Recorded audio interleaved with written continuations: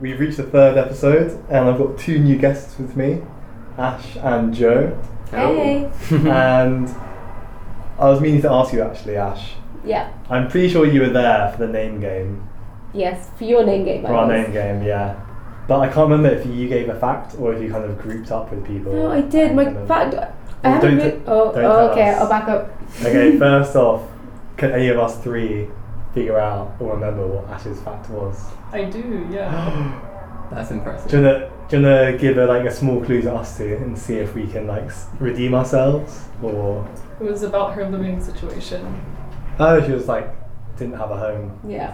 Oh, are you I'm living somewhere now? I'm now homed. It's great. Oh, I went nice. travelling for more of the summer.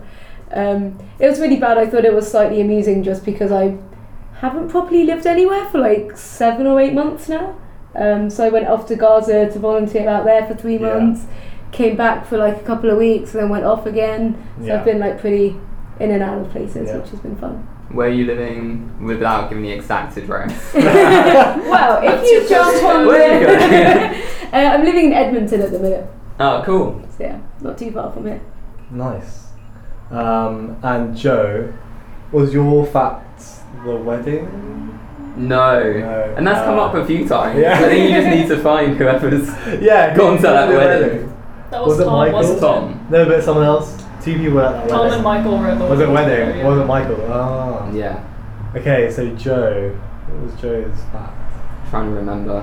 Oh, Joe can't remember his fact. No, I do know. I do know. It was similar to my fact. What It was involves Kate's fact? cute Kate's fact animals. was It involves she had cute animals. a very fat Okay. guinea pig that was 1.4 Yeah. kilograms, which is fat for a lady guinea Fat pig. for a lady guinea pig, about normal for a guy guinea pig. Ah, cool. What was Joe's? You know again, don't you? So Yeah. a pet, some Yeah. sort of pet. Yeah. So Was it about Nancy? No, it's her sister from a different species. Not that I'm doing any weird crossbreeding stuff. Joe, yeah, that'll be a new podcast segment. Joe's weird experiments. Anyone? Okay, Kate, if you know, I think you should. He has a chinchilla. Oh. Yeah. Cute. Now you say it, I remember it. Yeah. Margot, who's 10 years old. Oh wow. Yeah, apparently they live a long time. That I did not realise. Not that I'm upset, I'm very happy that she's still here. Basically they're kind of if you don't know a chinchilla, they're an ultra furry squirrel. I kind of describe it as if Disney drew a squirrel. That's Cute. kind of what the chinchilla is. They're meant to be Yeah. super soft. So furry. You're kind of okay, I understand why people are after your fur. Kate is and currently showing us a chinchilla. and it means they can't get wet. I've Okay. never checked this fact, so this could be starting off something incorrect. But so the way that they clean themselves, they go in this dust bath, which is a bath full of dust, which you might have guessed, and they roll around. And so I was initially planning to get my partner a guinea pig, and then Good choice. classic internet. I was what's this thing? And it made me think of Gremlins because they couldn't get wet, and I was yeah, I'm Sold. done. Yeah. So it was great. It's great because it means you can walk into pet shops and literally buy cartons of chinchilla dust. Nice. Mm. That sounds like the dust of chinchillas, which is really morbid. People get their chinchilla cremated and then It's all That's what recycling. Yeah. Kate said it with such a straight face. I was apparently this is a normal thing. Yeah. That's our Tech for Better project, Yeah. is recycling chinchillas. And also an app that tells you that recycling bins do not accept chinchillas. Yeah, that's I think, important. judging by the things that have been in the recycling bin, I think some people think that. Cool. So we got a bit of Ash's background, but I'm pretty sure all the listeners are now extremely curious about what you've been up to since Founders and Coders. So yeah, I guess I went over to Gaza for a little while. Actually, before I did that, I was CF for Fact 12. I did a little bit of projects on the side. So I was working in Elm, which you guys may have heard being banded around a little bit. It's a functional front-end programming language. So I did a couple of short design sprints in Elm. Went over to Gaza for 3 months. came back and I'm working on a project that started after my cohort actually, so it was one of the final projects. It was for an organisation called Power to Change. Okay. We started off by making them like an app which tracks volunteers going to like different organisations. So let's say you've got a community business that's holding yoga sessions and you want to prove how you've got you're impacting your local community. They have like Tesco style QR codes where you can scan in, and then the app does like data visualization for all the people that have been going to different events there. So we kind of started off doing that, and now we're doing a big migration project because it turns out they've got a bunch of small apps they've had made by different people, but they're all talking to different databases, which is kind of useless if you want overall information from what's going on. Yeah. So we're now migrating all of the tiny little apps into like one big platform. Oh, cool.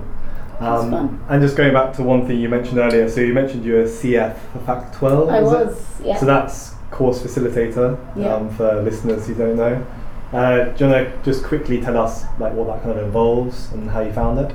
Yes, I guess the course is really cool because it's run by the previous alumni, but that doesn't mean that things always run super smoothly. So like a couple of cohorts back, we decided it would be really nice if there was like one person who stays involved for an entire cohort, just to give them some consistency and make sure that day-to-day things are being arranged, such as making sure mentors are prepared for their week, making sure that the speaker slots are all filled up, making sure that we're talking to new clients for the final project. So there's loads of little bits and pieces that go into running the course that aren't necessarily delivering the workshops. So that was what I did for that cohort.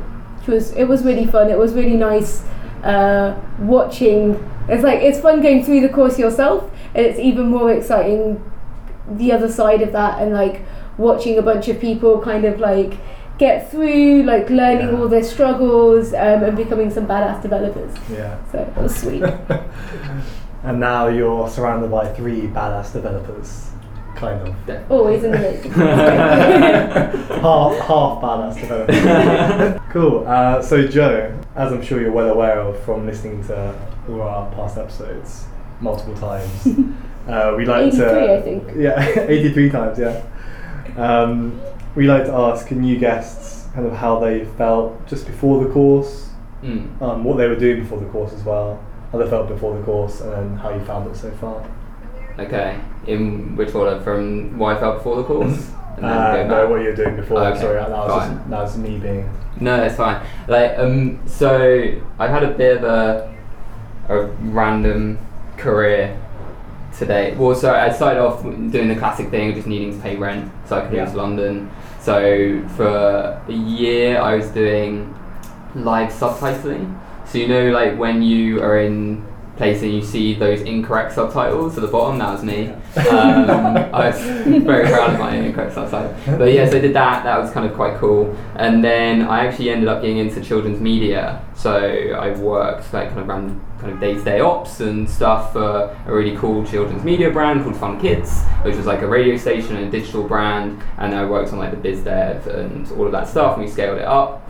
And then I fell into influencer marketing. So it's like influencers is this new very trendy marketing kind of world. Anyone online who's got influence, like a blogger or a YouTuber and so on. I ran a division that would team up brands in and kind of come up with strategies for working with them and navigate that whole process for them. And then I decided actually I wanted to quit all that, and we took a break and lived in a van with my dog and my girlfriend as well, and drove around Europe for a few months. Nice. And then I was kind of always coding on and off in very loose ways, like starting free code camp stuff and then kind of not finding time, not doing it, maybe doing an odd thing on like Code Wars. And then I finally was trying to work out where I wanted to go. I knew I wanted to go down the route of working on things that would deliver more of a kind of positive social impact. And then that time coding kind of led me naturally towards Founders and Coders. I think the point you made as well about kind of being off and on is quite a common experience with a lot of people that have ended up on this course. And I think with just a lot of people that become developers in general, I think so many of us started off doing a bit of coding for like 2 days or a week, and then not doing any for a few weeks or months or whatever, and then picking it up, being like, I really want to do this. Yeah. And it seems to take several goes for a lot of people. Yeah. And knowing what's the right thing to do. Yeah. So the reason I'd always stop is like you start doing a thing and then you're kind of struggling, and then you're like, oh, but there's also all these other languages that I can be doing, and so much stuff within these languages. You're like, is this even the right thing? And then you kind of have this like option paralysis. So that was quite nice with the prerequisites for founders and coders, because actually it was like, right, I know that the right thing is just to plow on with Free Code Camp and to do JavaScript on Code Wars, because that's what I need to do to get onto the course.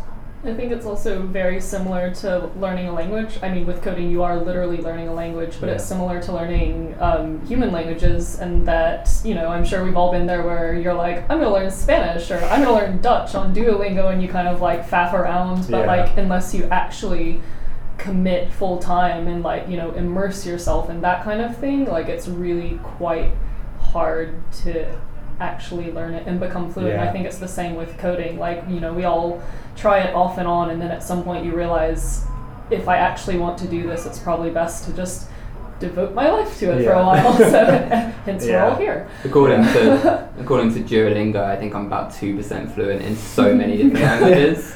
And there's that thing, it's like, do you want to just be able to say hello, or in programming's case, hello world, in 50 different languages, or do you want to be able to create something you're proud of in 1 or 2 languages?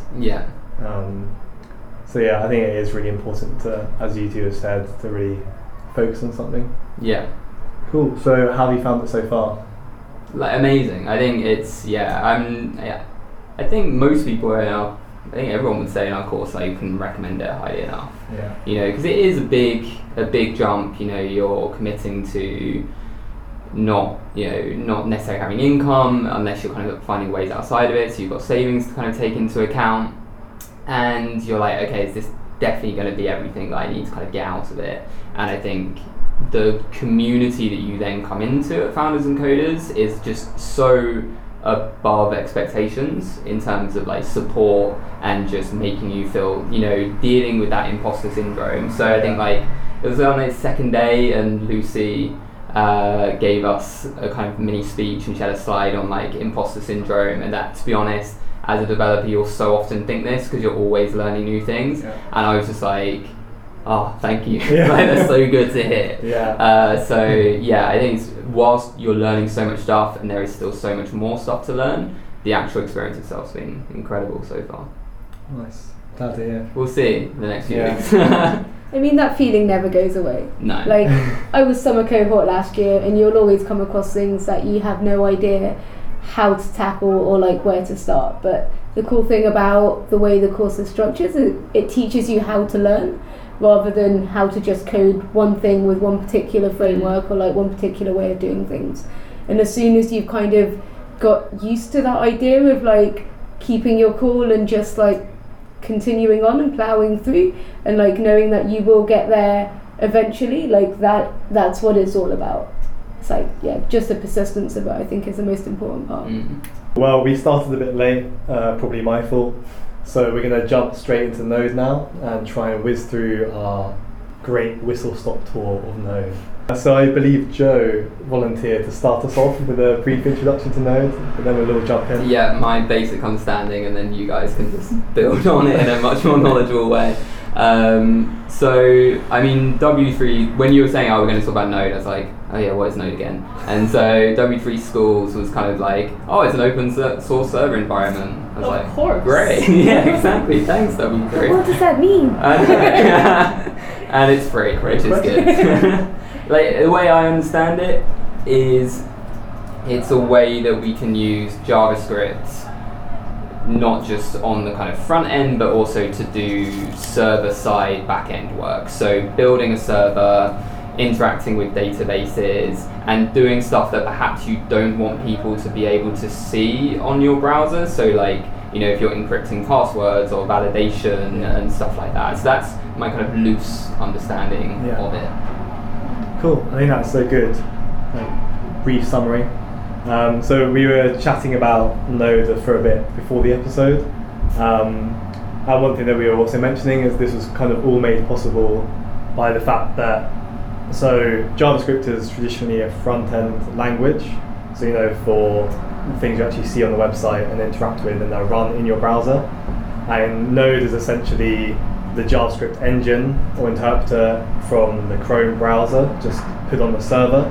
So I think it's called the V8 engine. The V8 engine. And the cool thing that Chrome have done with it is they made it super, super fast. So it's written, I believe it's in C++. Might need fact checking.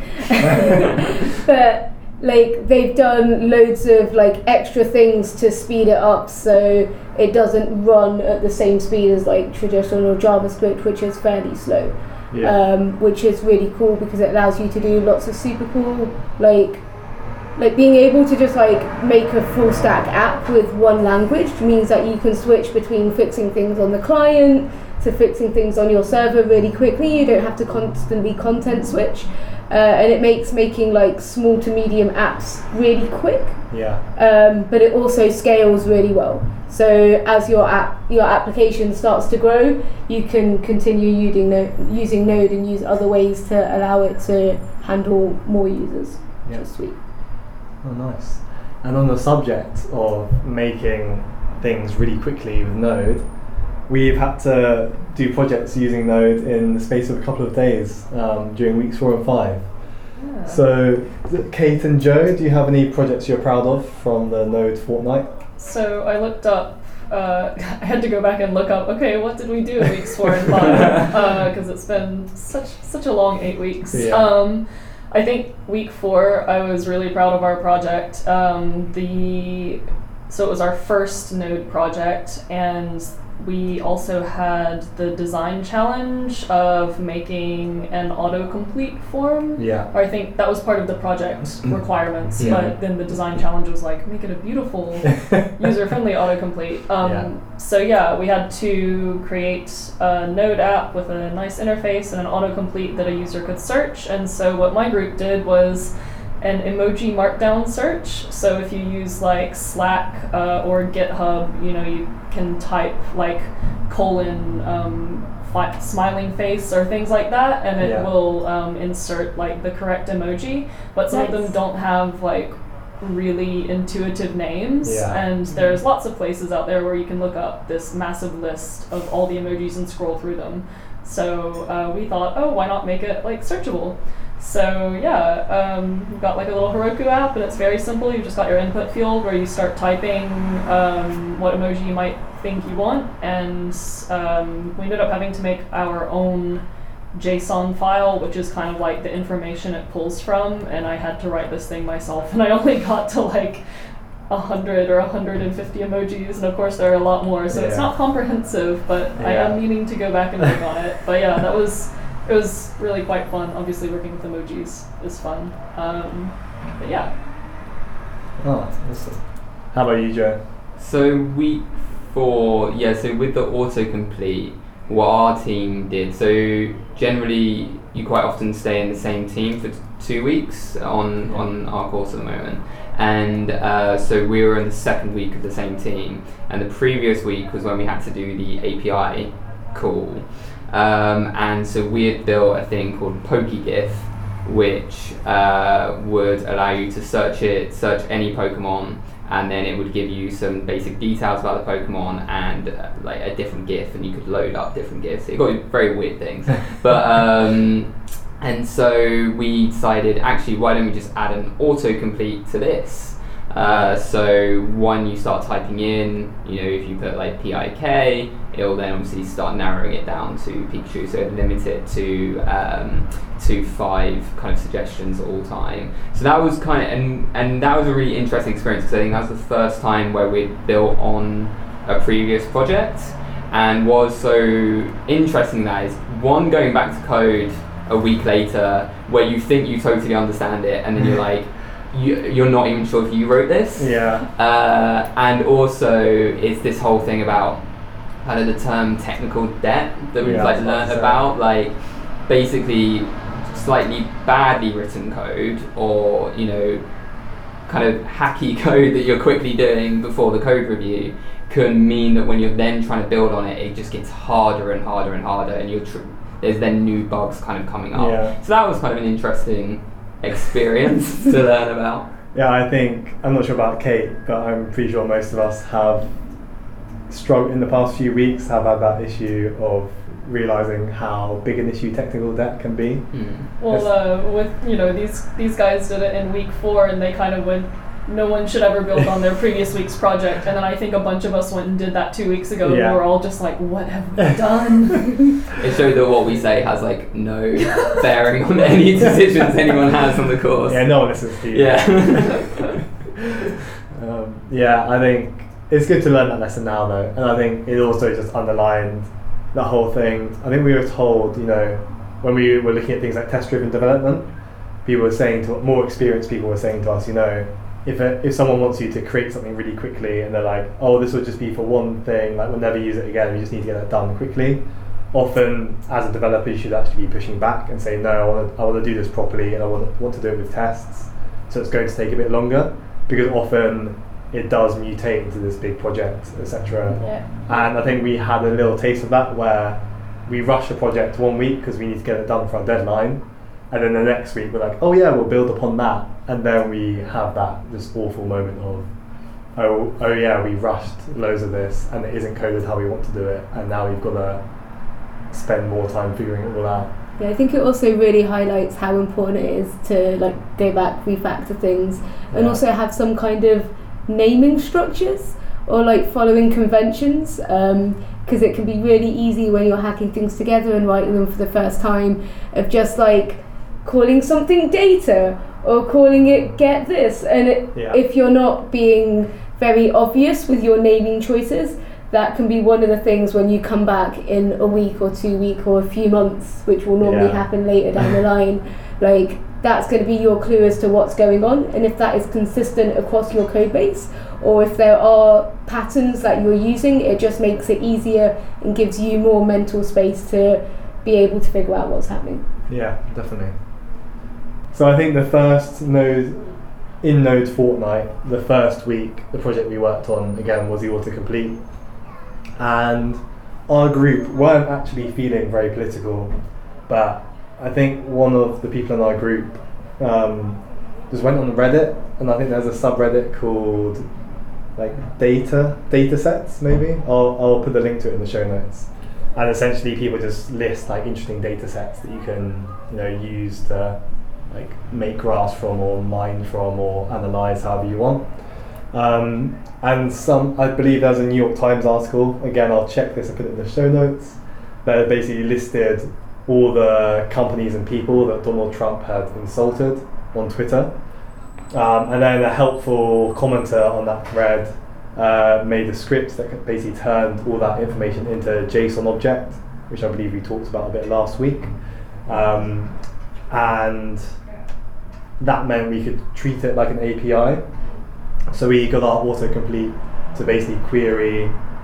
You could start typing in something like someone's name or a company's name, and it would suggest people that come up in the list of people Trump has insulted. And then as a stretch goal, we had 2 interesting stretch goals. One was that when it comes up with all the tweets about that person, whether he's insulted them, it reads them out using the browser speech API that Chrome and Firefox have, which is quite good fun. Disturbing to hear in practice.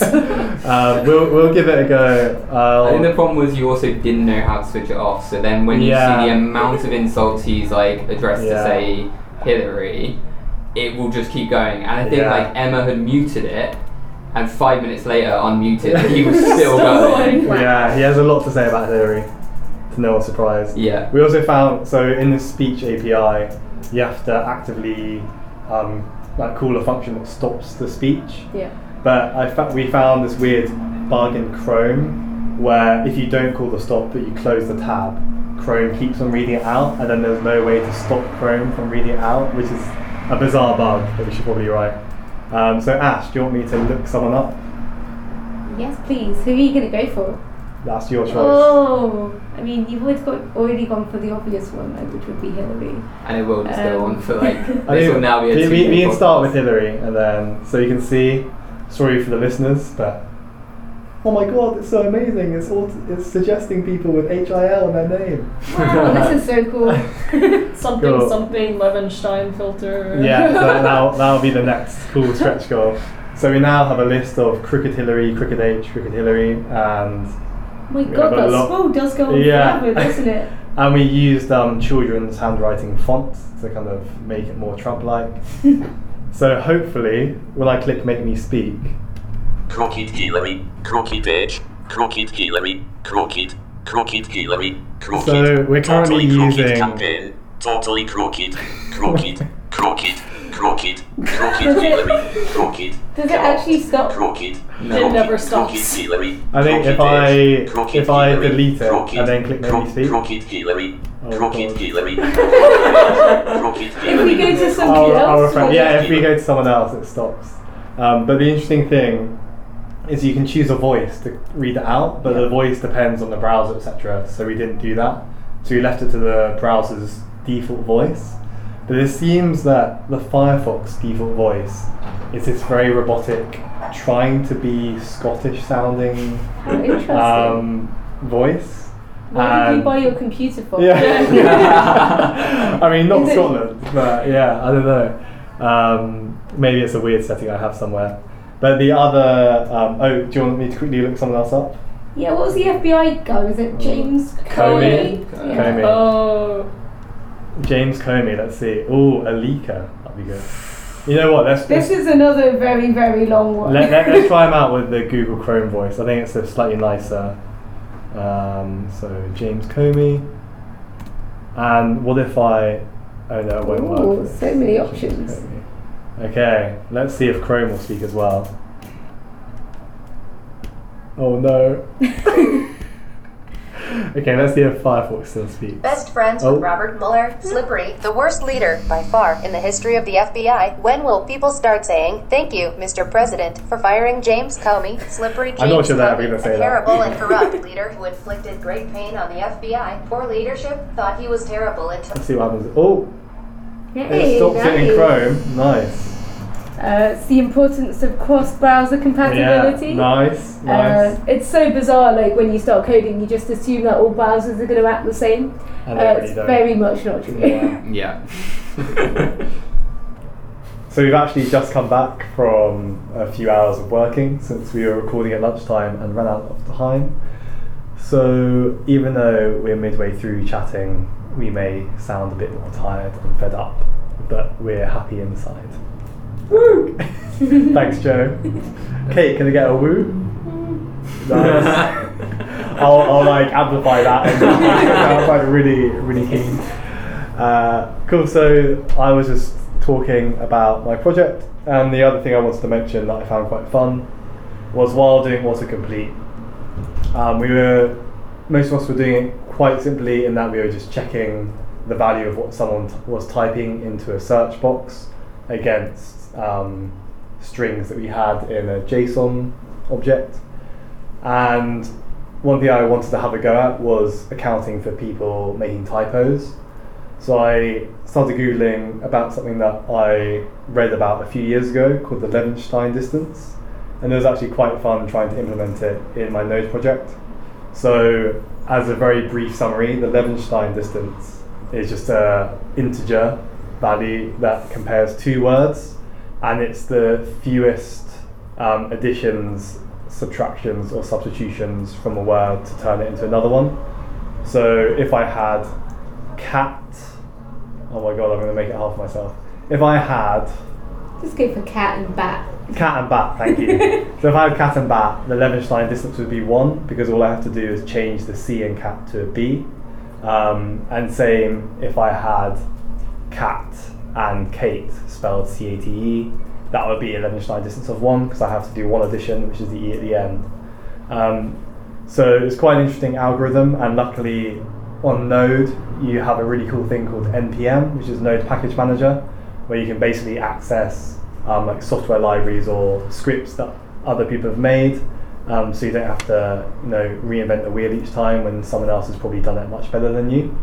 So I implemented someone else's Levenstein algorithm implementation, read the documentation on NPM, and managed to implement it successfully, so that was really rewarding, and had a bit of a play around with that because I realised Levenshtein distance doesn't actually work very well if you've got like a partial string and you're comparing it against the full one.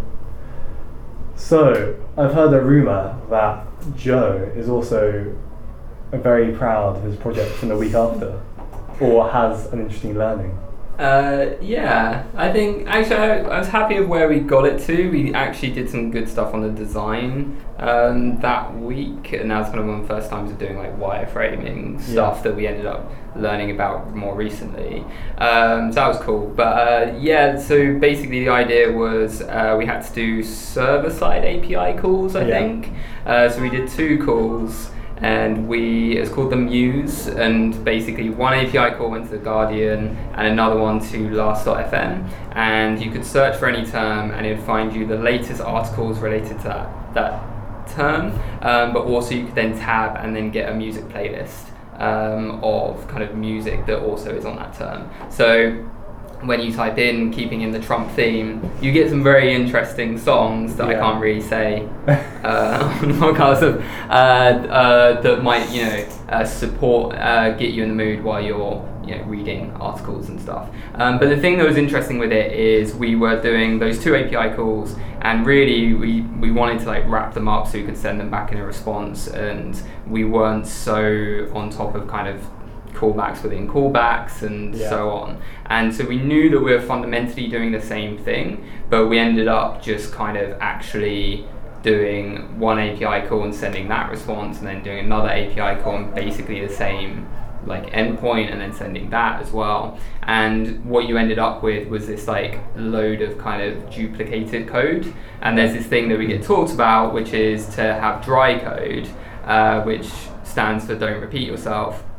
So we're working very, very hard to try and make sure that that was dry, and it's just very, very hard because you're starting to then abstract and you're starting to have to think about modularization and stuff like that. And our code was just very, very moist and not dry at all. So that was a big challenge that week that I imagine lots of people come across, because equally with the prerequisites when we're doing the calculator, I think like my JavaScript code was just so ridiculously long, and there's so much now that I've realised that you could actually make so much shorter and simpler, and that is quite satisfying when you do manage to achieve it. I've managed it on and off.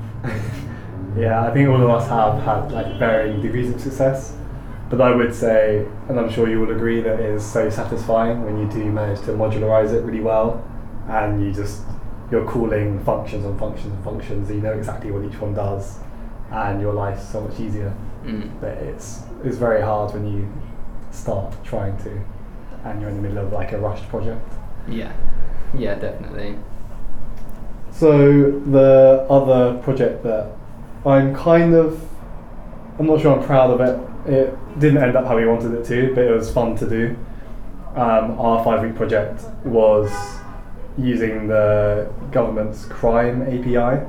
So we used the browser API where you could get your coordinates, or you could put in the postcode, which would then query a postcode API and convert that into coordinates. And then we'd send those coordinates off to the crime API to find the list of all the crime types and the roads they occurred on around your area. But the issue with this is that we got back an object that was like 80,000 lines, because for every single crime it gave you so much information. It wasn't really in a digestible format. But the one quite fun thing with that was I got to get a lot more practice with array methods and like object manipulation, because I had to basically convert that object into an array of streets and crimes, and then turn that back into a new object that listed all the streets and the number of occurrences. So I had to do that with a map and then a filter and then a for each to basically turn that all in. And it was just so satisfying using those array methods like properly and turning this like 80,000 line monster into like a 200 line readable object. But I think when we presented it, it was very much a half-finished front end. but we definitely learned a lot, which I think is the main main thing, aim. yeah. I think there's something really satisfying when you start learning to code, because I think the first thing everyone learns is a for loop. And although it's a really easy way for you to think about how computers like map through different like objects or arrays or like different types of data that they have, it's very verbose and it's really big. So as soon as you do start getting more comfortable with like array methods, it like I feel like your code just like keeps shrinking and shrinking until you get to this point where you're like, I could do it on one line, but I don't know if anyone's going to be able to understand it. Yeah, like, am I publishing this on Code Wars or putting it in production? I think that is great when you see the solutions on Code Wars, especially when you're like trying to rank up and you're like doing as many katanas and you're like, you've done it and you've written the longest amount of code that it works and you're just so happy with it. And it's like taking ages, and then you hit submit, and then you look at the solution, and someone's done it in like 3 lines, and you're okay. Yeah, it's very much just like a Code Wars thing. Like we were talking about earlier, it's when you have to like come back to your code a couple of weeks later or a few months later. If it is just written on one line and it's super fancy, it's going to be like way harder for you to be able to glance at it and figure out what's happening. So it's not really. Exactly. It's fun to do sometimes, but it's not really always best practice. Definitely. And I think also a shorter code doesn't necessarily mean it runs more efficiently. I think that's another big thing. On that note, for array methods, etc., we'll post a couple of links to like the MDN docs on array methods, and maybe Wes Boss's JavaScript 30 array cardio video, which is quite cool for practicing them. Array cardio sounds cool. Yeah, he's good at making tempting sounding course names and video names. So on to any meetups or talks or anything fun we've been up to recently. Kate? I am a big fan of CodeBar, and I keep telling everyone here about it. And for the last 2 monthlies, I've been their MC, which basically just means I get up and introduce the evening and the speakers and stuff. And I've applied to give a talk at the next one. Nice. I'm building a Chrome extension, and this means that I'll actually have to finish it and know exactly how it works, because my talk might get accepted or not. Watch this space. It's exciting. What is your Chrome extension about? So, kind of the new tab extensions where you open it up and it like says, hello, your name, and it'll show you like the weather or maybe a to-do list you have, or you can search Google straight, and it's just like a really nice, pretty thing to see every time you open up a new tab. And there's a couple of famous ones, like Momentum, I think, is the most well-known one for Chrome. Another one that I found that I really, really love is called Lagom. And what does that do? It just shows you the time and date and the local weather, but they have, I don't know how many CSS templates, but every single day it's a new dynamically generated template, and the people that have done it like have such an eye for design. It's like really quite neat every day. Sounds cool.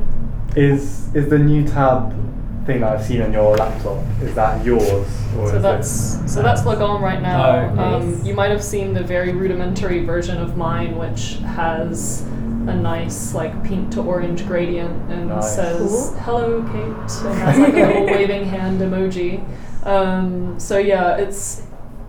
It's interesting because I kind of started it after API week as a way to like get callbacks working in my head, and then I got to a point where I realized that like all of the code you put on Chrome, like there's no way to hide API keys. So I asked some people on Twitter, and the responses ranged from you'll have to build a server and route your calls through that so people can't find it, down to there's really no way to actually hide API keys from people who really want to get it because they can like sniff your network traffic. And I was just like, cool, that's not helpful. I'm gonna like I'll go build a server. And then around that time we started like learning. We were gonna learn Express and handlebars, and now it's all like it's kind of muddied the waters a bit. So I think I need to like sit with all of this for a while and figure out like what I actually want it to do, and then just maybe like tear it down and rebuild it with the new information. But it'll be working eventually. I look forward to trying it out. Yeah. Hopefully I'll say hello Dom rather than hello Kate. Yes. Anything for either of you two? I'm afraid I just got back from holidays, so Nice. Where did you go? to Italy. You didn't go to talks on your holiday. I didn't. I'm sorry, guys. There was like we went to talk to the trees, but they weren't really giving much back. Also, I mean, a Cody talk in Italian would, yeah, that'd be next level. Unless you're fluent Italian. Not yet. But yeah. Cool. Well, I think the other thing to mention is we've had, so I think 1 or 2 times a week we typically will get an external speaker to come to Founders and Coders. And recently, I mean, we've had loads of good speakers since we started, but a couple of recent ones were really great. Like one person came to talk to us about just his experience like in the job world after Founders and Coders, and he seems to be having a great time. And then we also most recently had Nikhila Ravi come to chat to us. So she has been working at Facebook for I think around a year now, but she's got a really, really cool path. She seems pretty academic because she did a degree, then Founders and Coders, then a computer science master's, and is now going to machine learning. But it was really motivating / made me feel a bit sad when I realised that she's born the same year as me, so I've got a little catching up to do, but I'm pretty sure she's a couple of months older, so I've got a couple of months to go get my master's and work at Facebook for a year. So we'll see how that goes. So onto learnings, or things we learned, silly mistakes we made. Again, I've heard another rumour that someone in this room has recently made 2 silly mistakes. 2 silly mistakes. Well, I feel like this one got upgraded pretty quick. Well, I'm not going to name names, but someone thought that today was Tuesday. Oh, and it is Thursday. That may have happened. So yeah, I guess like you come out of Founders and Coders and you're like, oh, I've like done all the basic things, and the next thing you're going to get stuck on is this huge, like maybe machine learning thing, or maybe like making like a giant database or something. And I swear the last week I have just been getting confused or like stuck on the most ridiculous thing ever. And it was just like cookies. It's like good old week 7 projects of like, I'm going to make a cookie and serve it up. But because we were trying to do, well, I thought it was because we were trying to do something fancy, and all of my research just ended up being in the wrong direction. But we were using something called Cause, which you guys may have come across in week 3. It's like cross-origin resource sharing. Exactly. So yeah, because we had our domain and our like client on 2 separate servers, we had to use cause requests, and I spent ages like researching cause to see why this cookie wouldn't set, and like 3 days in it turns out that the path was set wrong. So you can set the path for where your cookie can be used, so it's not used across your entire domain, and it was taking the path from the server. So it was taking a path which wasn't actually set on the client because the routing was different. So it was like, hey, I'm setting this cookie and it appears, but it won't go on any other request. So that was fun. It was a fun 3 days. I find generally it always comes down to a silly mistake. Like that's the main learning I've taken from like the 8 weeks. It's just like obviously there's stuff where you don't fully understand the function, so you have maybe not returned it or like implemented it properly. But so often the amount of time where like we were working together over the last 2 weeks, and there's be a thing like, why is this working? No, it's working. And he looks like, oh, you need to close brackets, and you're just like happy that you solved it, but just a little more dead inside. Yeah, it happens lots. Like typos are also the worst ones as well. It's just like you're reading through something, and if it's just like 2 letters switched around, your brain doesn't normally pick up on that anyway. So you're just like, you look at it again and again and again, like, I swear everything here is perfect. But yeah, it happens. It's also quite nice knowing that you always think that the answer is this big grand thing you don't know, and it turns out it's something small and tiny that you just overlooked. Yeah. So can I ask what the first words were out of your mouth, like when you realised that was the issue? I think I just laughed for a good 5-10 minutes. Just sat in giggles, kind of like nervous giggles, excited giggles, relief. It was like all the emotions just came out in one day. That sounds quite scary, to be honest. If someone next to me were laughing for 10 minutes straight, I'd probably run. I think we've had that in the past few weeks. Cool, so we're almost at the end. Thank you for sticking with me, everyone. So now we're on to our recommendations of podcasts, articles, meetups, music, memes, whatever you want. So should we start with Ash? Yep, I would definitely recommend watching the YouTube channel Fun Function.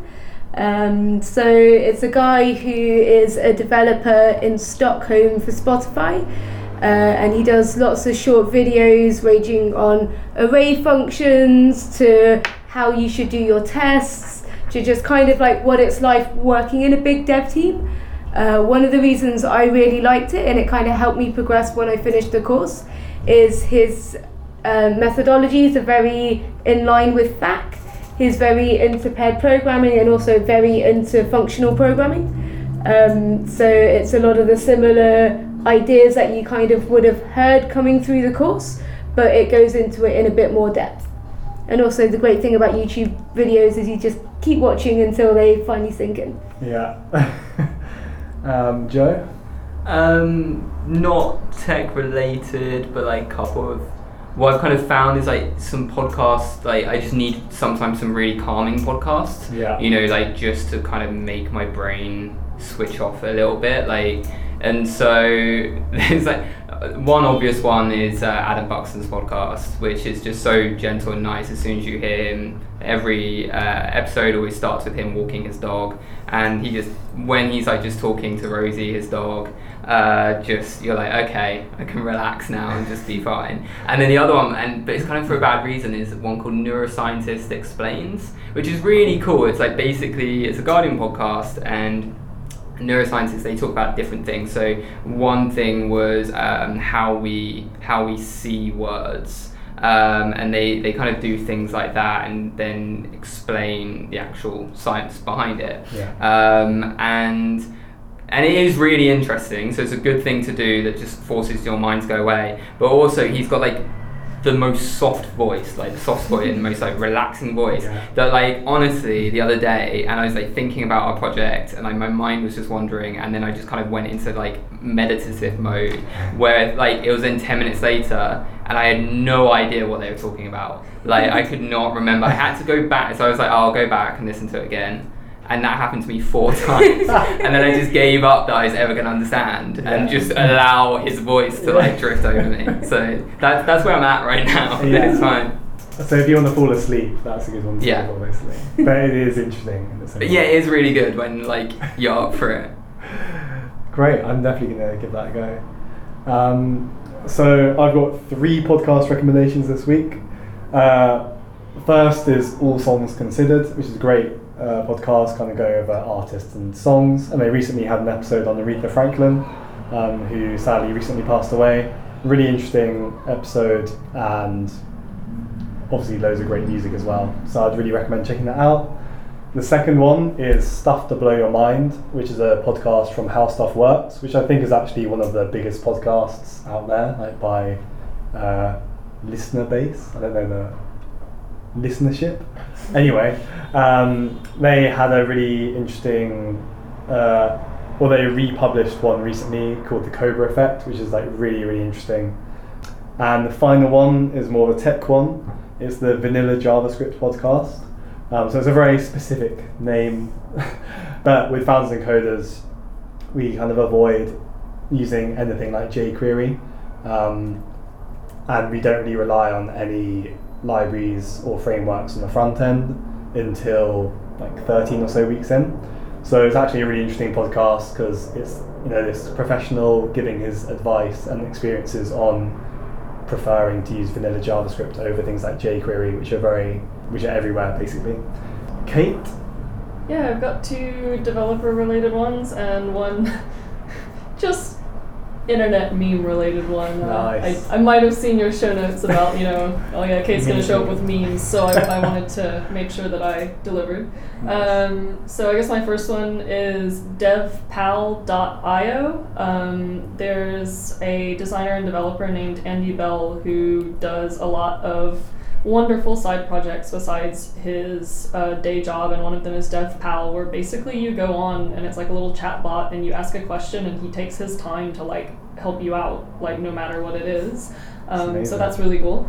Also Glitch, which I think you would call it an IDE, a developer environment, but basically you can go on there and you can do just like basic web pages that are HTML, CSS, or JS, or it'll give you a node template to start with if you want to build a more in-depth app. But it's also like a community of people who are making all these things. Yeah. And I would just encourage like going on the Glitch Twitter, which is just @Glitch, and just looking at some of the latest stuff. So like I'm looking at their feed, and they've retweeted someone that has made an app on Glitch to convert a MIDI file into RGB values. Oh wow. There's one where some guy has done like a web VR or augmented reality thing where you can like look inside his head. It's like, it's like that kind of stuff. And then also like fun, silly little projects like a randomly generated emoji grid. So like there's a whole range of stuff, but it's like, you get really inspired like looking at all of it. And the last one, the meme, I would just really encourage everyone to go Google the singing cowboy in the sky meme, because I laughed until I cried the other day. It's just kind of one of those things where you're like, why? But then maybe it's better you don't know why. So the final thing is for us to tell our loyal listeners where to find us. Ash, do you have anywhere? No. Incognito on social media. Oh, like to find ourselves. Yeah. Oh, that makes so much more sense. I thought we were like going back to the conversation of earlier about the emails not working. And I was like, I have no fix for this. I'm really bad at using Twitter. The only time I've used it, and I'm just going to plug my ridiculous side project here, is have you guys met Elias yet? He's like from one of the earlier cohorts who everyone goes and asks questions to. So me and someone from Fact 10 made a little app called Ask Elias. Okay. So I feel like if you want to ask me questions, just go on there and put them on there.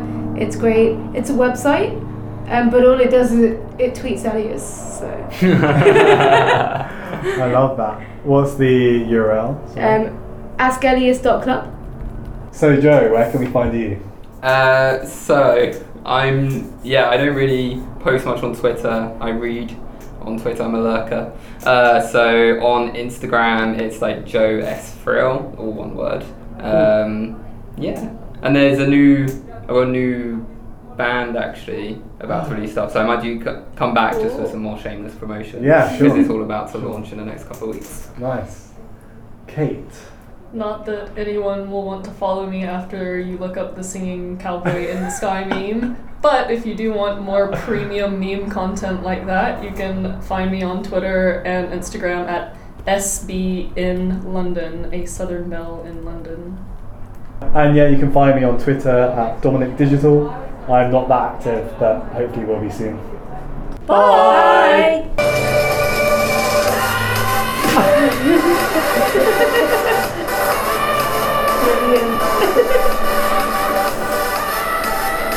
Beautiful. I